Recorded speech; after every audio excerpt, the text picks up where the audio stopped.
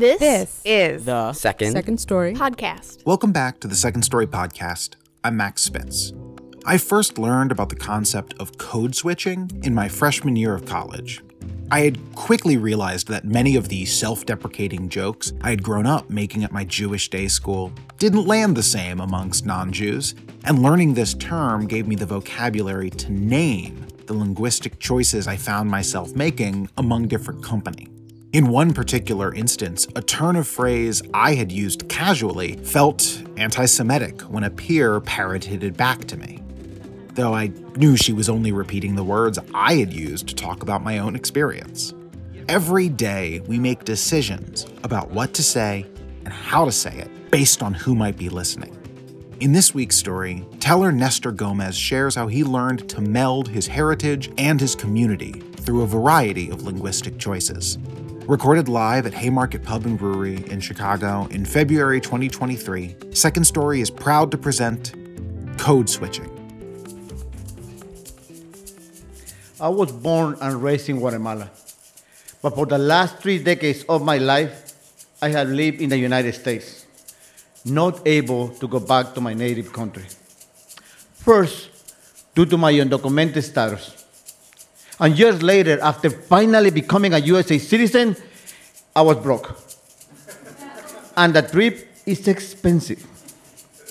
So imagine my surprise and delight when my wife asked me just months after our wedding, how about if we take a trip to Guatemala as a late honeymoon? I knew then that I had married the woman of my dreams.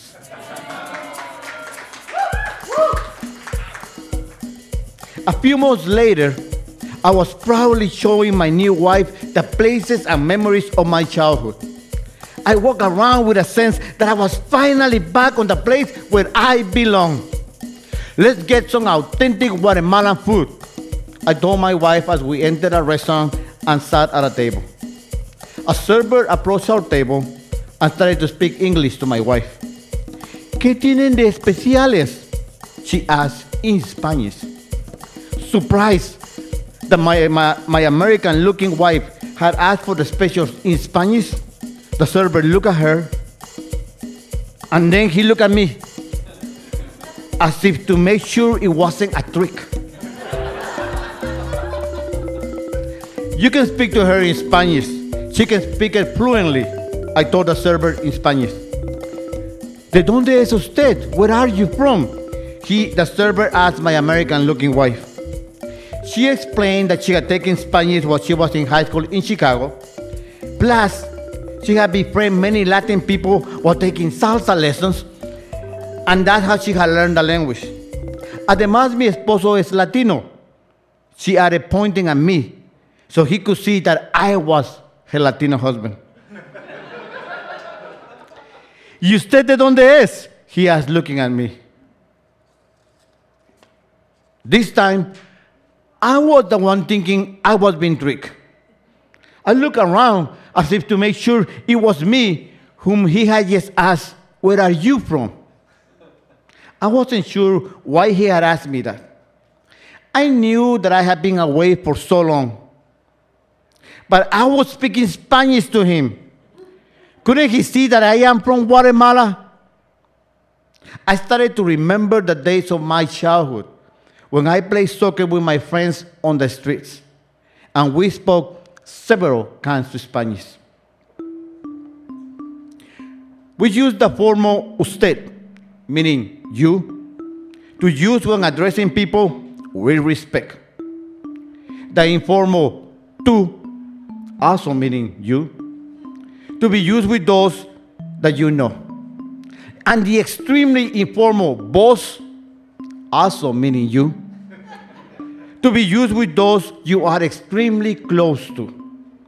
Yes, I know. This sounds very confusing for those that don't speak Spanish. 3 different ways to say you. What can I say? I'm sorry? No. That's the way we speak Spanish in Guatemala. From an early age, maybe 4 or 5 years old, Whenever my mother took me with her to the town market, I became aware of other languages spoken in Guatemala by the native people of Central America, the Mayans. Yes, those mystical people that you saw portrayed as an underwater civilization on Black Panther 2, Wakanda Forever.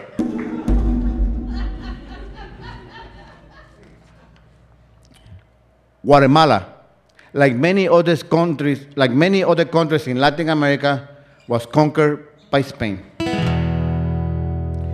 But there are still large segments of the country that are populated by the natives, and they keep their culture and language alive. However, the Guatemalan schools do not teach any Mayan languages. In fact, the government looks down on the natives and makes a huge effort to educate the Mayan populations on the use of the nation's official language, Spanish.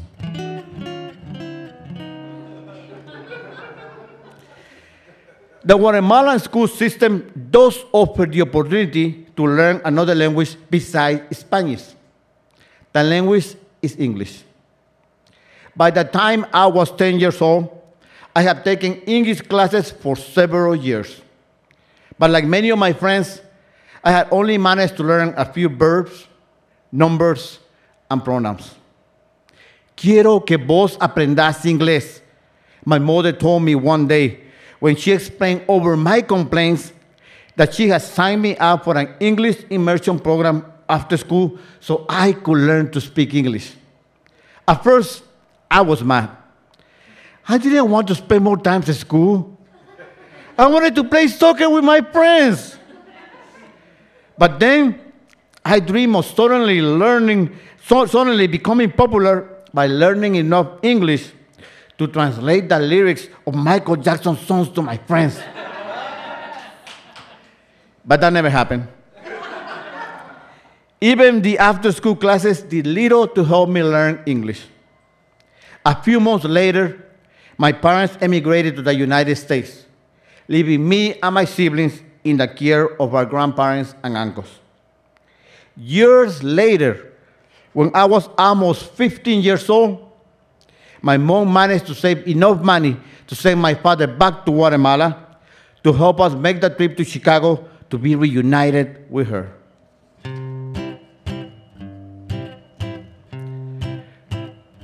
When we crossed the border from Guatemala to Mexico during our trip to the USA, any idea of feeling welcome or belonging in Mexican territory was quickly put aside when we learned that Mexicans spoke Spanish differently to how we spoke Spanish in Guatemala. They even had different names for food than we did. We learned this the first day after crossing the border into Mexico. We were hungry and approached a street vendor. Órale, ¿quieren un taco? Do you want a taco? He asked. We nodded in agreement. He then proceeded to give us a tortilla with meat and vegetables. Puchica, este no es un taco, we replied. You see, in Guatemala, a taco also comes on a tortilla with whatever ingredient you want in it. But the tortilla is then rolled up into a cylindrical form and deep fried to a crisp. It's delicious. But it's very different to what Mexicans and people here in Chicago understand a taco to be. Ustedes no son de aquí. ¿De dónde son? The street vendor asked where were we from when he saw our confusion. My dad paid for the food and walking away from the vendor explained to us that we couldn't talk or we could be sent back to Guatemala. We were traveling undocumented through Mexico and we needed to pretend to be Mexicans as to not call the attention of the Mexican immigration authorities. But since we were unable to code switch from Guatemalan Spanish to Mexican Spanish, we were told to remain silent while we were in Mexican territory. We spent several weeks silently traveling from Guatemala to Mexico, and then from Mexico to the United States, before we finally arrived to Chicago and were reunited with our mother. Only after arriving to this country, I truly understood why my mother had wanted me and my siblings to learn English. That would have made it a lot easier for us to feel less foreign and far from home. A few weeks after our arrival, we were enrolled in schools near our home. The school used ESL, English as a second language. I thought that despite not knowing English, I would have no trouble communicating at school since some of my classmates spoke Spanish. Hablas bien chistoso.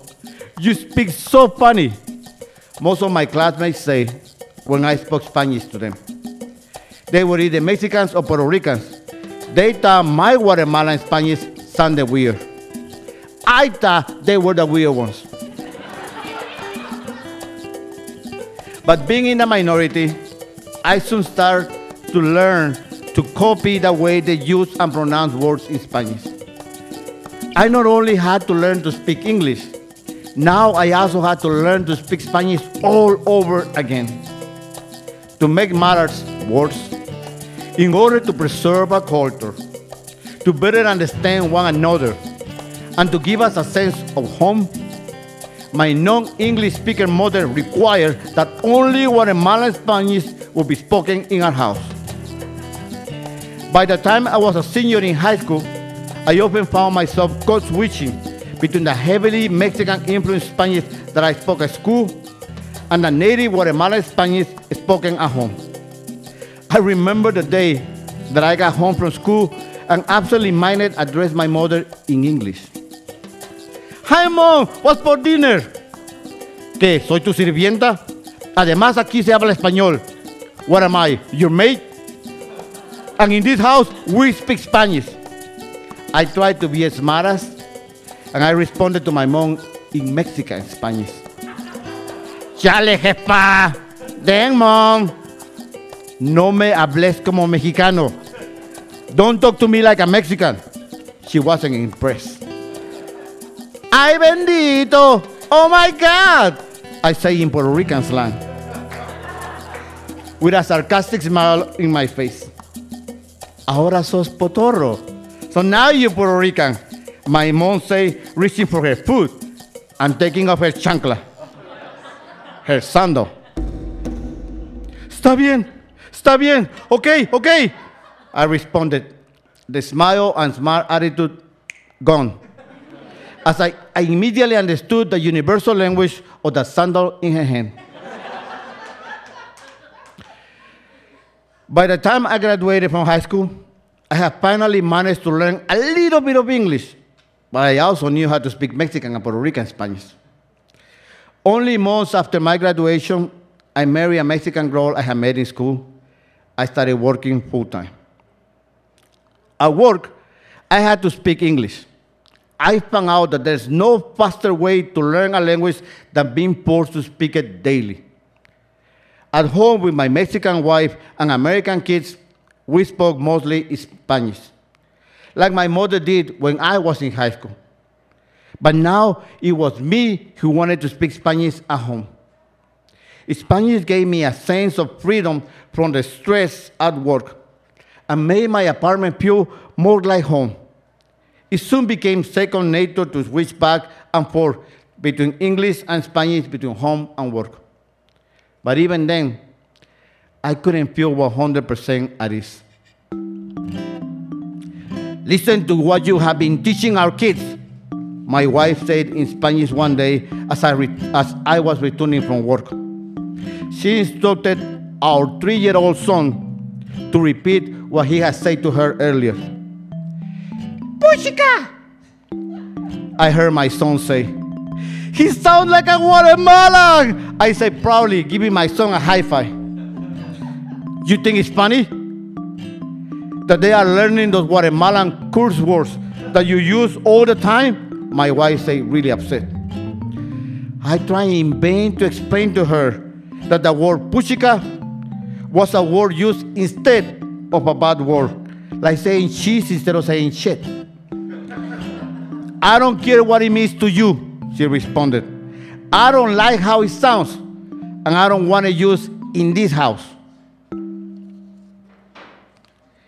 In hindsight, I can see now that there were differences between my wife and I, not only in how we spoke Spanish, but also in how we wanted to raise our kids. It's no wonder that only a few years later, we ended up getting divorced. As years went by, the more English that I learned, the more difficult that I found to switch back and forth between English and Spanish. I found myself using Spanglish phrases like, I had a bad day en el trabajo. My boss was being a real pain en el trasero.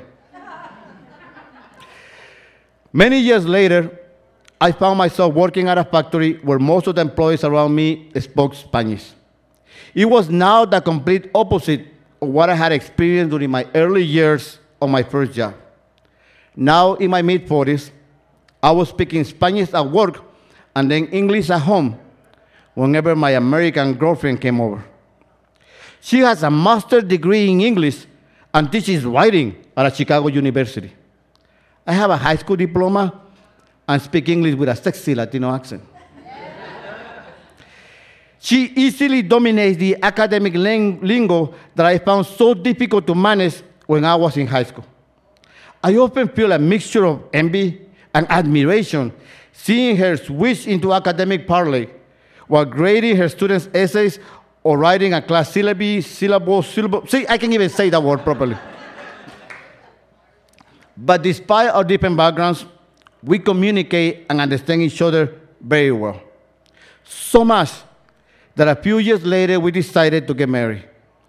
That's how we had ended in Guatemala celebrating our honeymoon. But now, I was being asked by the server where I was from. I had been away from my native land, and for the first time in many years, I had started to feel like I belonged somewhere. And now, I was suddenly made feel like a foreign in my own land. I wanted to scream at him. What do you mean where I'm from? I was born here. I am from here. I belong here. I was mad, offended even. But then I understood. I had been away for so long, and I had picked up so many Spanish accents that now I speak Spanish with a heavy Mexican accent. I needed to code switch back into Guatemalan Spanish. For a moment, I could hear my mother telling me, habla como guatemalteco, talk like a Guatemalan. I smiled, and using the best Guatemalan accent that I could muster, I responded to the server, Puchica voz, yo soy de aquí, I belong here.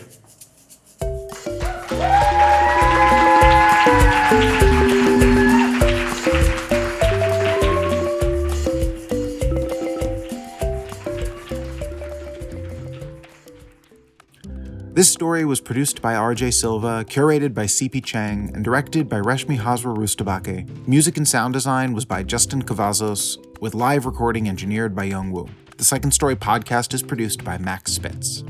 Second Story is located in the traditional homelands of the Council of the Three Fires, the Odawa, Ojibwe, and Potawatomi nations. Our programming is made possible by the Arts Work Fund, Walter Foundation, MacArthur Fund for Arts and Culture at the Richard H. Driehaus Foundation, Paul M. Angel Family Foundation, Gaylord and Dorothy Donnelly Foundation, Illinois Arts Council Agency, the Department of Cultural Affairs and Special Events, Innovation 80, the Lupo Family, Eric Rothstein and Gina Wamick, Athene Karras and Thomas Applegate, James Lupo, Jessica Wetmore, Hannah and George Stowe, and many generous individuals like you. I'm Max Spitz, and this is The Second Story podcast.